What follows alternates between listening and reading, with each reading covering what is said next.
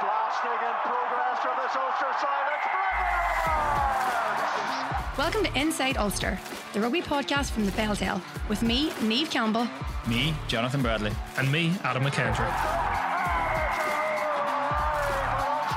With expert analysis and special guests. Let's kick off. Hello everybody and welcome back to another episode of Inside Ulster. My name is Niamh Campbell and this week on the podcast we're going to be discussing Ulster's unfortunate struggles and recent losses, an in-depth analysis of their performance against La Rochelle at the weekend, a preview of their game with Connacht this Friday, but first and foremost we obviously have to chat about the controversy that is their last minute stadium change from Saturday, as Jonathan has wonderfully dubbed Pitchgate for us today. As always, I am joined by Belfast Telegraph rugby correspondent Jonathan Bradley, that I just mentioned, and Belfast Telegraph sports reporter Adam McKendry. So, a wee bit of background for anyone that didn't know. Ulster were forced to play their, inverted commas, home game at the Aviva Stadium this weekend due to adverse weather conditions affecting the Ravenhill grounds.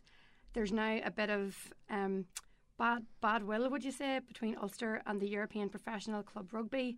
Now, they're supposed to carry out a full review into the decision-making process that saw the province's clash against La Rochelle move to the Aviva Stadium. But Adam, what is the state of the situation, or where are we at with it all now?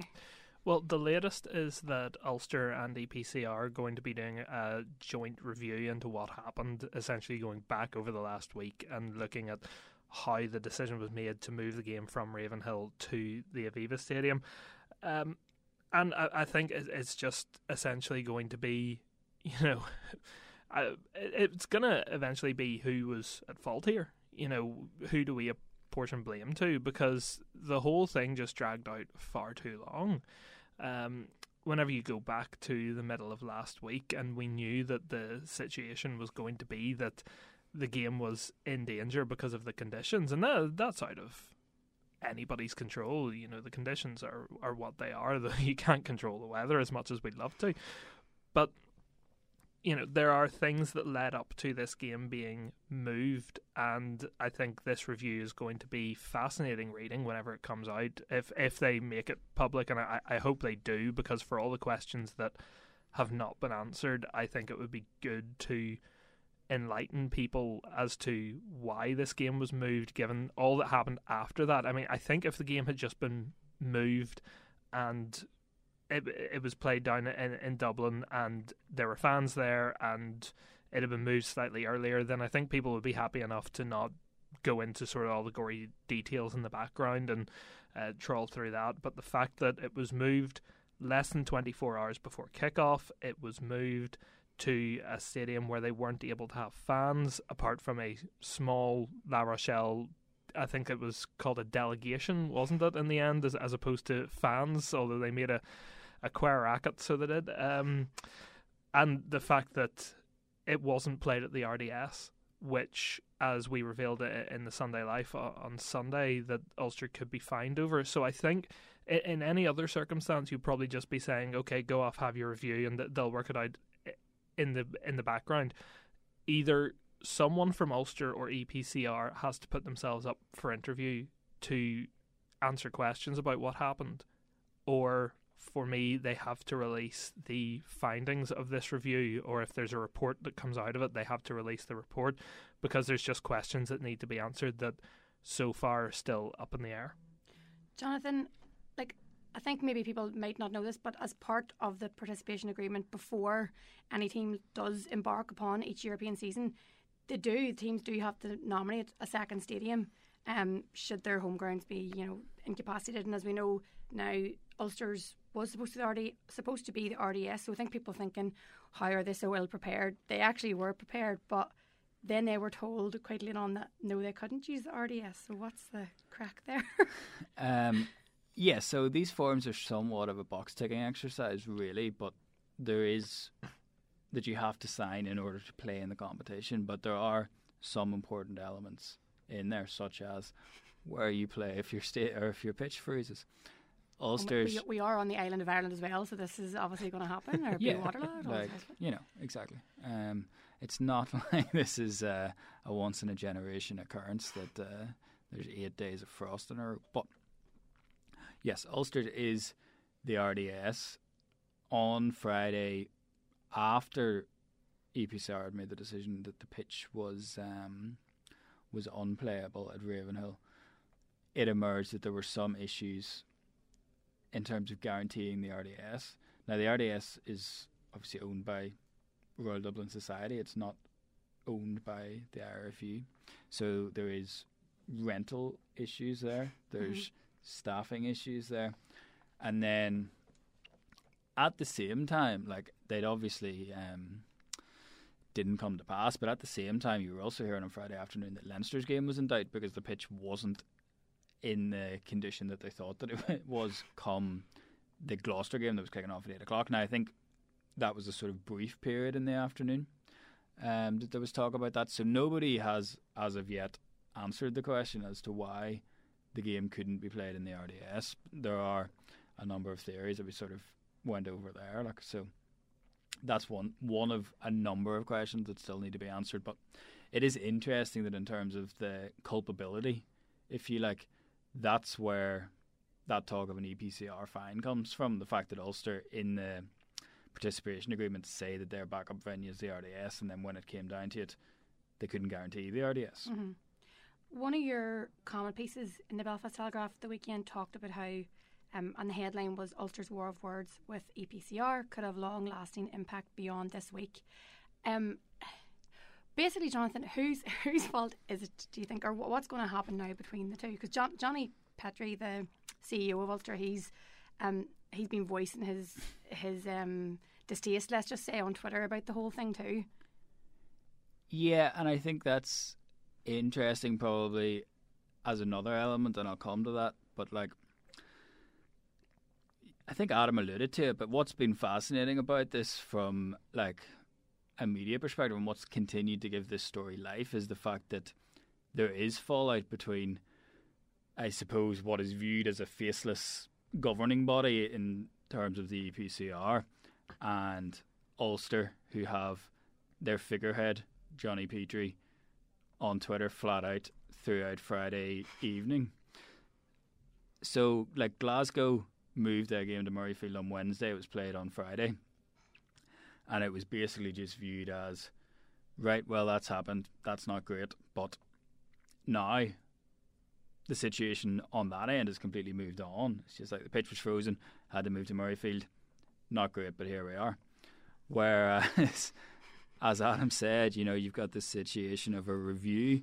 You've got EPCR who reading between the lines, and that's what we're doing with EPCR because they don't have a Twitter account, or well, not one that's firing out messages on a Friday night. Oh, wouldn't you just love the Champions Cup account to start firing out these random replies to fans? Yeah, if they just gave it to the intern for the weekend. Here's what we know. Just start replying, mate. Yeah, so like, I mean, basically, like, EPCR's stance is that Ulster were set in this idea that the game could be moved to Sunday. Their stance is that it was known on Tuesday that the game was not going to be able to be played on Sunday. EPCR would say that if the game had been moved to Sunday, first and foremost, it couldn't have been broadcast because BT Sport couldn't guarantee that, and there's a knock-on effect there in terms of TMOs, citing complaints, what have you, HIAs actually as well, if you don't have camera footage, which is the situation that they could have been in, then simply the fact that the game could not be guaranteed. Like, it's all well and good saying that 60% of the pitch is unplayable now, but we're anticipating that the weather's going to change overnight. What? Sorry, go ahead on. Well, I was just going to say, I've never understood this argument that the pitch was playable on Saturday morning. I don't doubt that the pitch was playable on Saturday morning. I think it would be stupid of them to start saying so vehemently that the pitch was playable if someone could have gone down, looked at it themselves and gone, no, it's not. So I don't doubt that what they're saying is true, that the pitch was playable on Saturday. But it doesn't matter that the pitch was playable on Saturday when you have to prove the pitch is playable the night before. Like, what happens if the proposed weather... what happens if they say, look, we'll go ahead, we'll have a pitch inspection tomorrow morning, and instead of the weather that did happen, there was another cold snap overnight, and the pitch is unplayable? You're asking broadcasters to move down to Dublin at, what would that have been, about 7 hours notice. You would have asked the teams to relocate at short notice. You're telling fans at short notice that the game has suddenly been shifted. I don't understand this argument of the pitch was playable. You had to prove it the night before. You couldn't prove it the night before. That's how it goes. And, you know, if we go by the Glasgow example as well, they probably should have had to have proved it 2 days in advance as opposed to 1. So, well, I mean, that was EPCR's original stance. So yeah. EPCR's original briefings, if you like, were that the decision was going to be made on Thursday, or at the latest Friday morning. Mm-hmm. Now, the pitch inspection occurred 2 o'clock on Friday because that was after the match referee had got there. There's been a lot of talk that the match referee thought that the pitch would be playable on Saturday, despite, as we said, 60% of it being unplayable on Friday. But I think there's too much clinging to that because Luke Pearce isn't a weatherman, so he's working off the same weather forecast as everybody else, but it's not like he can guarantee the weather forecast. Exactly, and that's what I'm saying. If you make the call on Friday night that we will wait until Saturday morning because you think the weather's going to be good, and then the weather completely changes, well, there's so much more at stake than just the game. You've got sponsors to keep happy, broadcasters to keep happy, fans to keep happy, the travelling team to keep happy. You know, you have the burden of responsibility is to make sure that this game can go ahead in advance. I suppose to play devil's advocate, there is the sense of what we just said there, that Leinster at 4 o'clock in the afternoon couldn't guarantee that their game at 8 o'clock was going to be playable. Yes, but then it was by the time of kickoff. Like, is that not a slightly different situation though, in that they proved that the game could go ahead the day before, and then the weather changed overnight, and that put the pitch in jeopardy? Like, if let's say Ulster had been told that the pitch was playable, as in the pitch was 100% playable on Friday afternoon, and then there was a cold snap overnight, and the pitch became unplayable the next day. Well, there's nothing they can do about that. So, but the difference is Ulster's pitch was unplayable on Friday evening, or sorry, on Friday afternoon, whenever they did the pitch inspection. That to me is the difference. I suppose you would need to know when the first inspection of the RDS was, which we don't know. I mean, to me, it's the first that I've ever heard of a pitch inspection being carried out so far, or a final pitch inspection being carried out so far in advance. Like, as an example, and I know that there's not the same money at stake, but like the Irish League games that were called off, the pitch inspections were in the afternoon of the game. Again, I know the money's not the same. The other argument is that, you know, you listed all the people that were could have been negatively impacted had the game been moved at short notice, but the people that were ultimately negatively impacted, and this isn't to do with who's to blame. My sympathy is with these people regardless of who's to blame. The people that are negatively impacted are the stakeholders that appeared to matter the least, which are the match-going fans. And I've never agreed with the idea that in any competition that the match-going fans should be the group that have the least say, and that's what this situation looks like, and that's what's sad about the whole thing, because this was the most eagerly anticipated game of the season. This was the European champions coming to Belfast. This was a lot of people, even a lot of like students and stuff back home that, you know, obviously they probably get the Interpro with Munster as well, but you know, this was probably their game, and I think that's what's sad. I agree with you 100% on what you're saying about everything else. Like, the onus is on Ulster to make sure that their pitch is playable. For me, the big thing isn't so much whether it was playable on Saturday, it's when did you start the efforts to make it playable. That's the big thing, and that's where I think EPCR are going to eventually get the moral high ground on this one. They seem to be losing it in a way over the course of the weekend because a lot of the anger seems to be directed towards them. But their stance is, well, did Ulster put the coverage on quickly enough, given that the Met Office warning for bad weather was on Wednesday of the preceding week?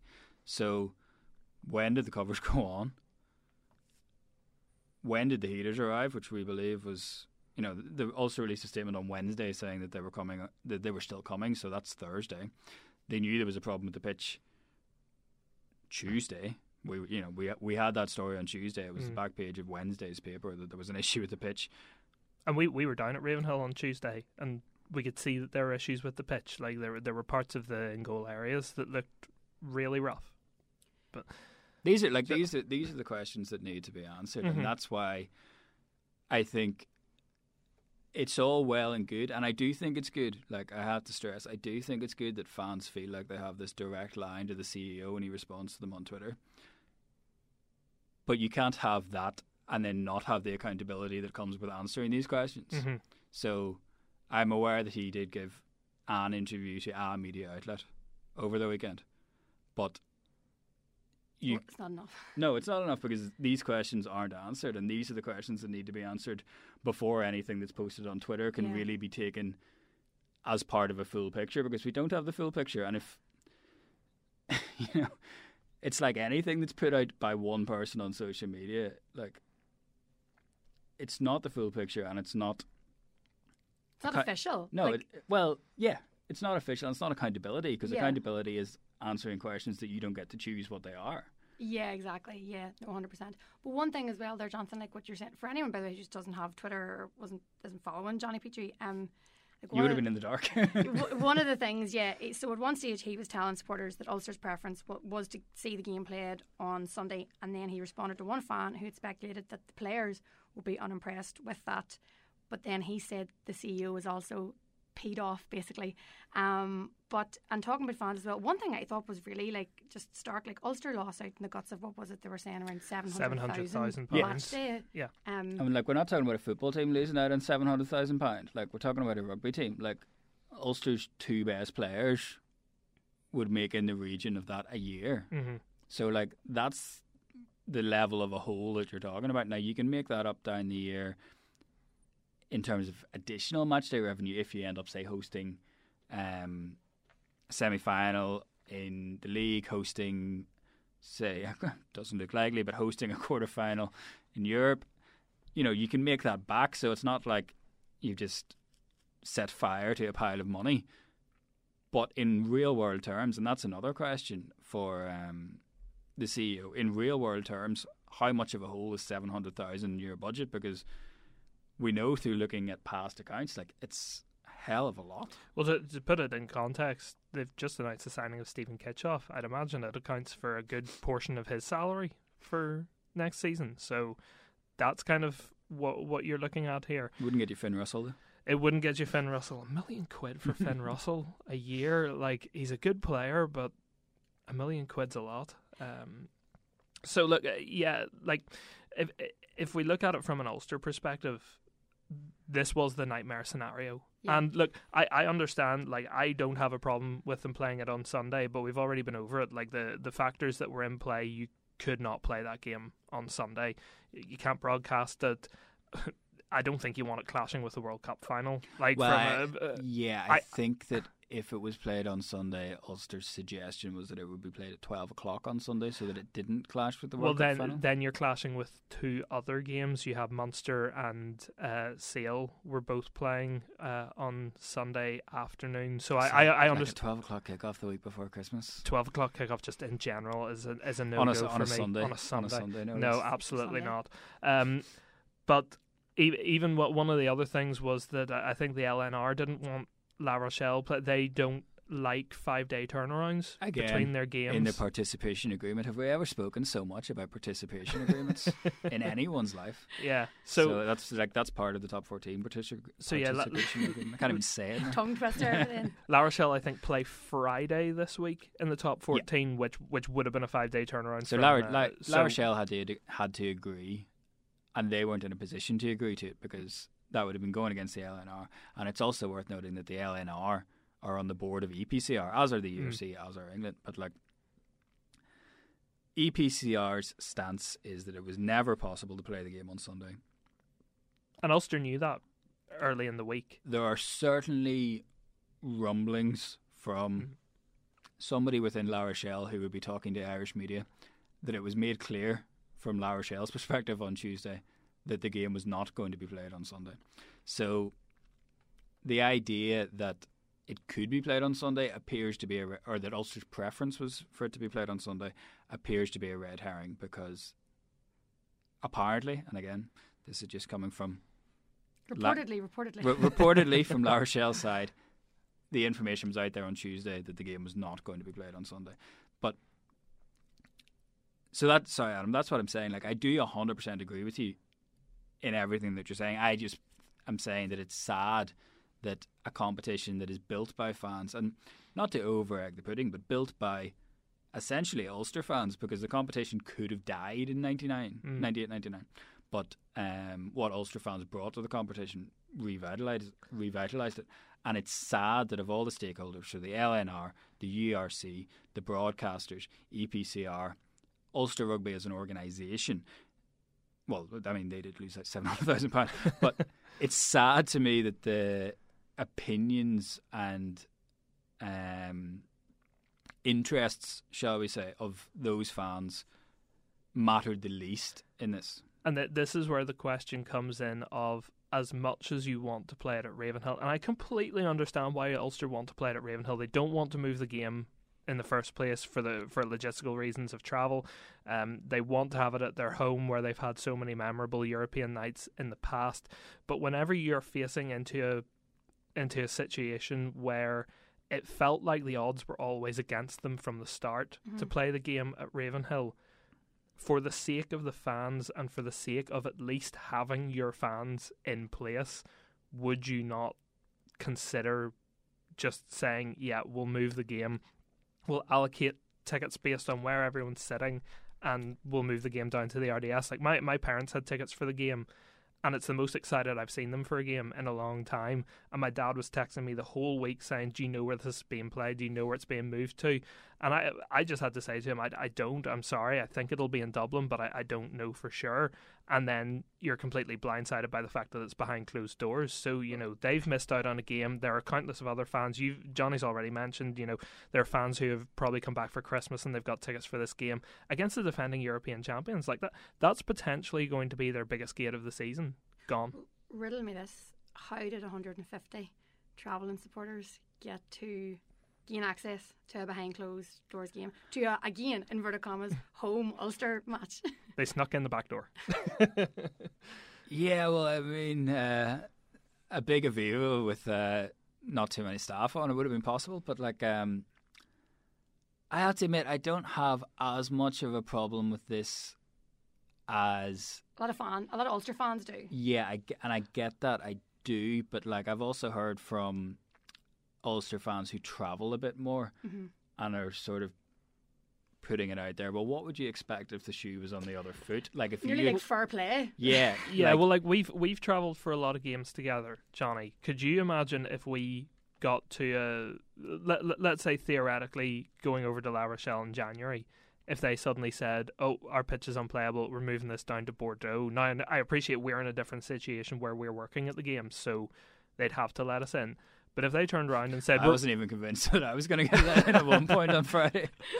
But if we went there and they said, we're moving the game to Bordeaux and nobody's allowed in, you know, you've essentially travelled for nothing. You'll still come over and you'll still have a good time. You know, you're in a beautiful part of France, and I appreciate that Belfast is a really nice place to travel for people, as is Dublin. But you're over there for a reason, and it would be a bit galling if you got all the way to Dublin and you were standing outside the Aviva as your team was playing over the other side of the wall. Like, it's... Yeah, I think there was an element of the issue was caused by how noisy they were, because it was, like, they were noisy, and it did make a strange day even stranger. And I think the fact that they were allegedly an official delegation, now, we couldn't see this at the time because they were below us in the Aviva Stadium. Everything's below the Aviva Stadium press box in the Aviva. Apart from Ronan O'Gara. Well, he was below as well. He was behind the post this time. Oh, well, sorry. I thought you meant literally like right down below where the press box is. Yeah. So it was an official delegation, which includes sponsors, and this was their... So Ulster do this as well. Like, they bring over sponsors to the, in inverted commas, glamour away European trip of the year.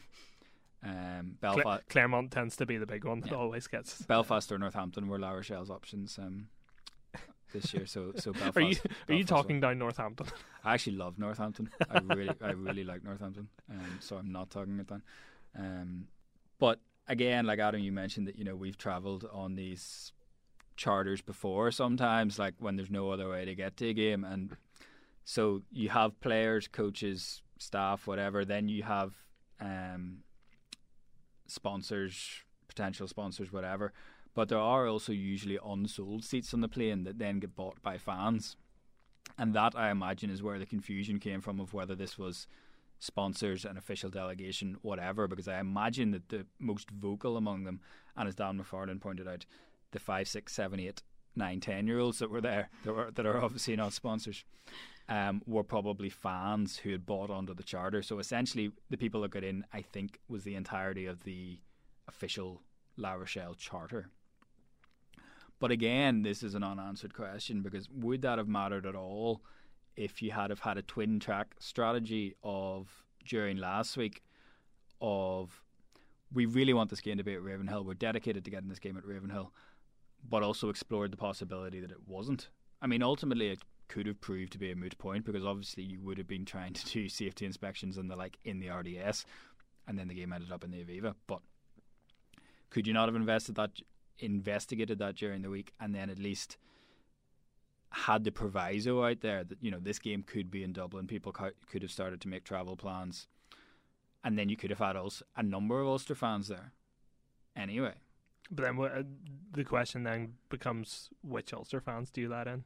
Like, if you've only got a proportion of Ulster fans, who gets the golden ticket?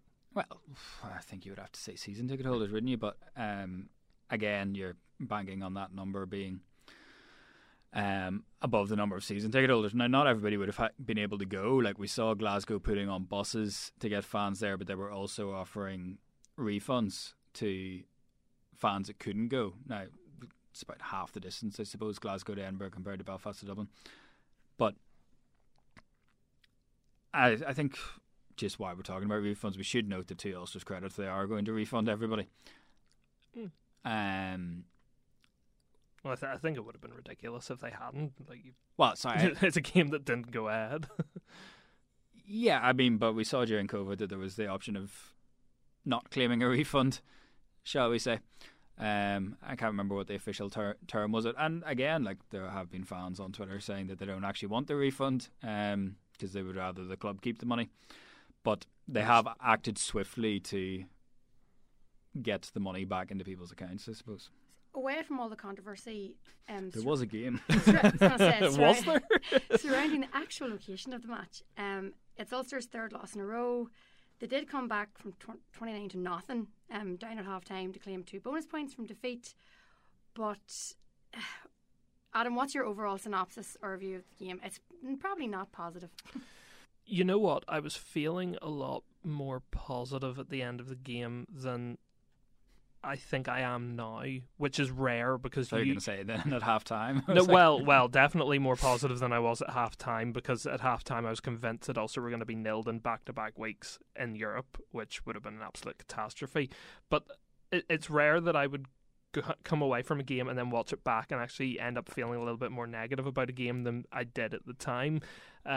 Look, the first half was abysmal, and it's 3-4 halves in a row where Ulster were just a long way off what we know they can produce. Every time they conceded, they got themselves again on the back foot with poor discipline.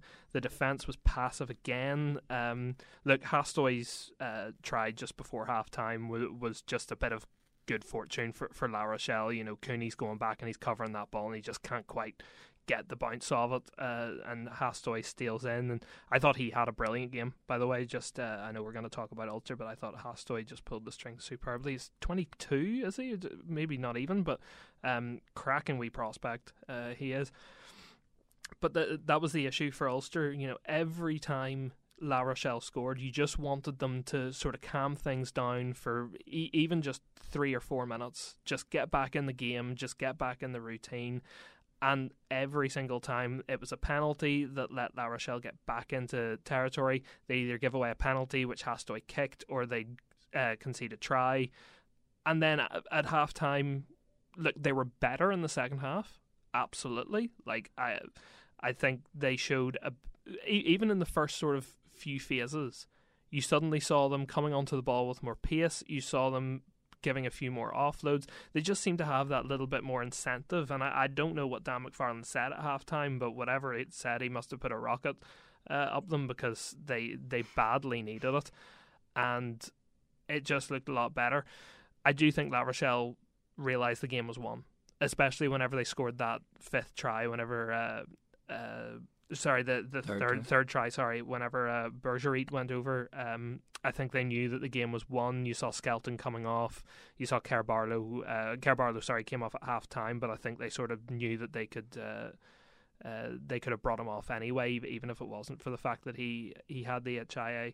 And then they started just bringing guys off as well, because they knew that that game was gone. That's what let Ulster get back into it. So look, absolute credit to them for fighting back. 29-0 down at half time. That's a game where you can easily just say, again, it's not our night. We'll fight in the second half, but we know we're getting nothing out of this. But for them to actually put it all together and come away with 2 bonus points, I think is a massive psychological boost for them. Is it as big a boost as I thought it was at the time? No, I don't think so. I think La Rochelle did sort of realise that this game was won for them, and they were happy to just sort of, as long as Ulster never got within striking distance of stealing their result away from them, I think they were happy enough just to see it out. There might be a bit of a disappointment on La Rochelle's side that they didn't get the extra try for the bonus point, but in the end I don't think it's going to matter too much for them. I think they're going to run this pool pretty easily from here. Jonathan, you wrote as well this weekend about how you thought Ulster had dreadful discipline. You thought they were a bit too desperate to prove a point, and it was a real character test. I know you also said, though, it was Tom Stewart's first ever Champions Cup start for Ulster. I was maybe trying to go a wee bit more positive by saying that to you, but yeah, what's your review? Yeah, the discipline is an issue, because I think I wrote about this 3 weeks ago, and then it's got worse since. So if you look at angel of death, yeah, if you look at the discipline was so good over the first block in the season up to the final game of that block, which was the Munster game. Up to that point, Ulster were the least penalised team in the ERC, and since then they've been giving away 13 penalties a game, and it doesn't take a genius to work out that if you score more tries than the other team but end up losing the game, then it's because you've given away too many kickable penalties. So it was a massive, massive part in the game to allow La Rochelle to build that 12-0 lead before they started to get the tries, which, as Adam pointed out, were all sort of bounce to the ball stuff. Ulster were actually unlucky in that regard, that all of La Rochelle's tries had a big element of fortune to them. So the discipline is a huge thing. I do think there was probably, sort of like you said there, Niamh, they were trying too hard because things had been going so badly. It was almost like what we had with the quick line out against Sale. It was like taking a tap penalty and going quickly, getting isolated, that sort of thing. It was just people were probably getting out of what they normally do well in an effort to do anything to change the flow of momentum. But I'd be more positive than Adam would be in terms of what this can do for the season, because I think whether you did or not, whether La Rochelle had thought that the match was won or not, I think you did something that you can point to and say, right, we've at least stopped the rot, because that was a virtually historic 4 halves of rugby in terms of negative outcomes. I did have it written down. I've lost it now. What the actual points margin over those 4 halves of rugby were. So to show something, regardless of whether the bonus points come in handy or not, I think looking at it at the end of the weekend, you were maybe thinking basically that it's not going to be like last year. 7 points is not going to get you through this year. So whether the 2 point, basically you still need to beat La Rochelle away. In all likelihood, in order to progress. But I think at half time, you were looking at a serious situation.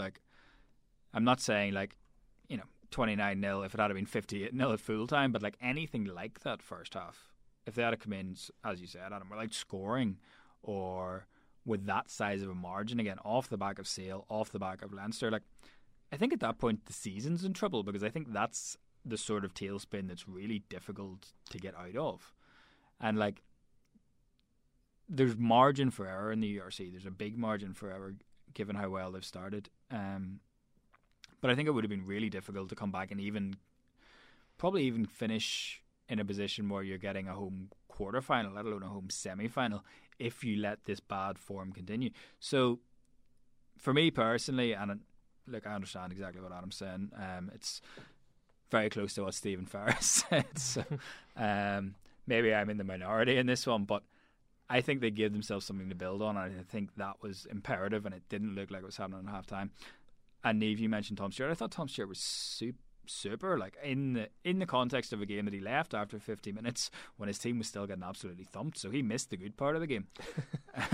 Led the team in turnovers, led the team in tackles, led the team in carries. I understand that he did have the line-out overthrow, which sort of indirectly led to Henderson's yellow card, although maybe you can correct me on this, Adam, because you had the benefit of replays. I thought that was strange. And the yellow card? Yeah. It's a 50-50 call to me, and I think this also leads back into the indiscipline discussion, which is that Ulster painted a picture for themselves of a team that were not staying on the right side of the law during that game, and that probably lent into it as well. I'm not saying Luke Pearce was biased or anything, but I think that was just the way that the game had been going. Like, the ball kind of squirts out of the ruck and it kind of doesn't. It's sort of on that borderline of it just depends what way the referee's looking at it. And as I say, I think just because Ulster had been so poorly disciplined for the rest of the game, that's probably why it sort of fell against them. On another day, he gets away with that. On another day, it's also a yellow card. So sorry to sort of sit on the fence there, but I genuinely think that's one that it literally just depends on the referee.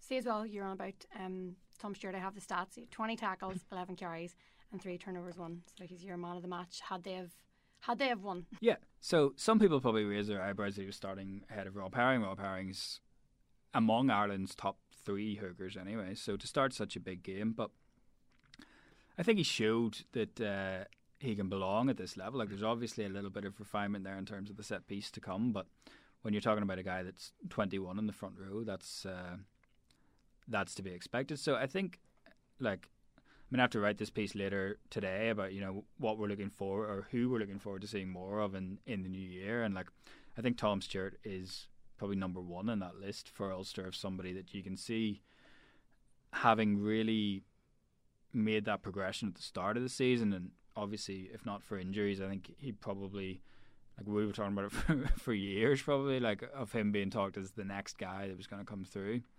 And if not for injuries, maybe that would have happened sooner. But it's going to be really interesting to see the games in January. So the Champions Cup games in January. If he's still starting in those games, or whether Rob Herring comes back in. As we say, Irish international, and somebody who by the end of the season will have probably played for Ulster more than anybody else in history. I think the next big one is probably that rematch with La Rochelle, because as big as the Connacht and Munster games are, you generally can't really tell because there is a little bit of rotation here and there. So Tom Stewart could start the next 2 games, but it might be they're holding Rob Herring back for the European games. So like Herring has to miss one of those games. Yes, because exactly. Of the player management. So you can't really tell. It's probably whenever you get back around to Europe, it's like, okay, right, that's now the pecking order. On a similar note, I thought Kieran Treadwell had a really good impact off the bench on Saturday, and I'm wondering, is he starting to sort of establish himself in that kind of role, both for province and for country? Well, I think you're talking about somebody who, alongside with probably Tom Stewart, has improved their stock the most. You can tell that I have to write this piece later in the day. Who's improved their stock the most over the past 12 months? Because 12 months ago we wouldn't have been talking about Kieran Treadwell in these terms, but you know, he's come back in after what was 4.5 years out of the Irish setup. Has won now a rake of caps. I understand that he didn't play in Ireland's last game against Australia, which was probably a blow to him, but I think he's come on massively. I understand that I think Carter's probably had his best run for Ulster this season, and I understand the elements of he provides so much heft to the set piece, and he has a fair amount of set piece nous. I understand that doesn't always get appreciated in terms of some of the other things around the field whenever you're comparing to somebody like Kieran Treadwell, but so I could understand the selection, but I think whenever Treadwell came on, you obviously saw what he is bringing to the team now and has been bringing really for the last, I suppose, 9 months or so since he really had this uptick in form. It's a discussion for another podcast about, you know, the whole, can you sort of become an expert at being a substitute? You know, can you super sub? Yeah, essentially, you know, like we always talked about Paul Marshall being the sort of perfect example of somebody who had so much energy, and whenever he came on, he was always looking for that quick tap and trying to take advantage of tiring defences. But, you know, is there a place for someone in the game if they entirely hone their game around becoming the perfect second half impact player,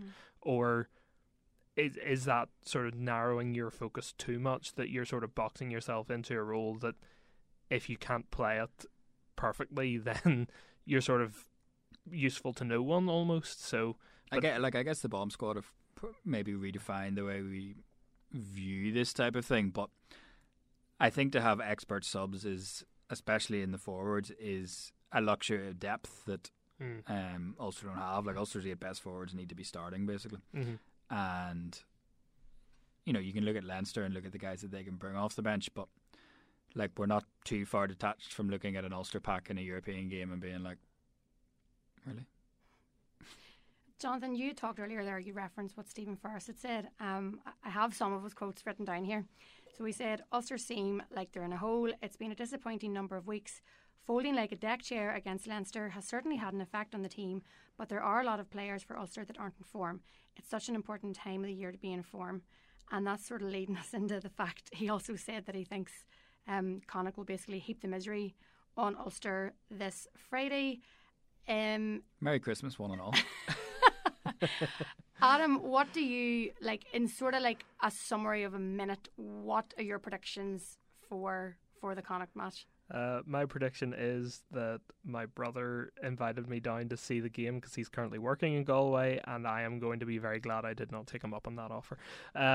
It's the pre-Christmas game, big trip down to Galway. It's a long way to travel against a team who are coming off the back of 2 good performances in the Challenge Cup and are generally a tough team for Ulster to play. Like, Ulster generally don't always get good performances down at the sports ground, and whenever you're coming off the kind of performances that they have been putting in, I think you'll see some changes to the team. I think it'll probably be another week where they make sort of 6 or 7 changes to that team that played La Rochelle, and you're hoping that the fresh blood sort of makes a change. But I do think Connacht are going to win this one, and I think Ulster, if they take a bonus point away, it's not a good result, but I think it's one that might be okay in the context. Jonathan, 60 seconds or less. Do you agree? No, I think Ulster win. I think they need to get the scrum battle won. I think that's why we'll probably see Rory Sutherland. I think it'd be interesting to see if Tom Stewart goes again. As we said, with Rob Herring being out. I'm trying to talk really fast to get this on. You're okay. No time. I can hear you talking fast. To be fair, I talk slow anyway, but like, I think Gavin Thornbury and Paul Boyle will be losses for Connacht. And I think you do have to acknowledge the fact that while Connacht went well in the Challenge Cup, and that's a way to build momentum, it is the Challenge Cup. So I think Ulster will go down and get a result that they really need, and then it's a case of winning the next 2 games because they also really need to win those. Guys, you can keep up with all the Ulster rugby news before and after that match on belfasttelegraph.co.uk, and of course in the newspaper, where you can read Jonathan and Adam's pieces. And other than that, enjoy the match. Hopefully it's a good outcome for Ulster, and happy Christmas. Yeah, Merry Christmas, one and all. One and all. And a Happy New Year for me, because I'll not be back. Oh, you're away off on your holidays, aren't you? Enjoy. Thanks everyone. Bye.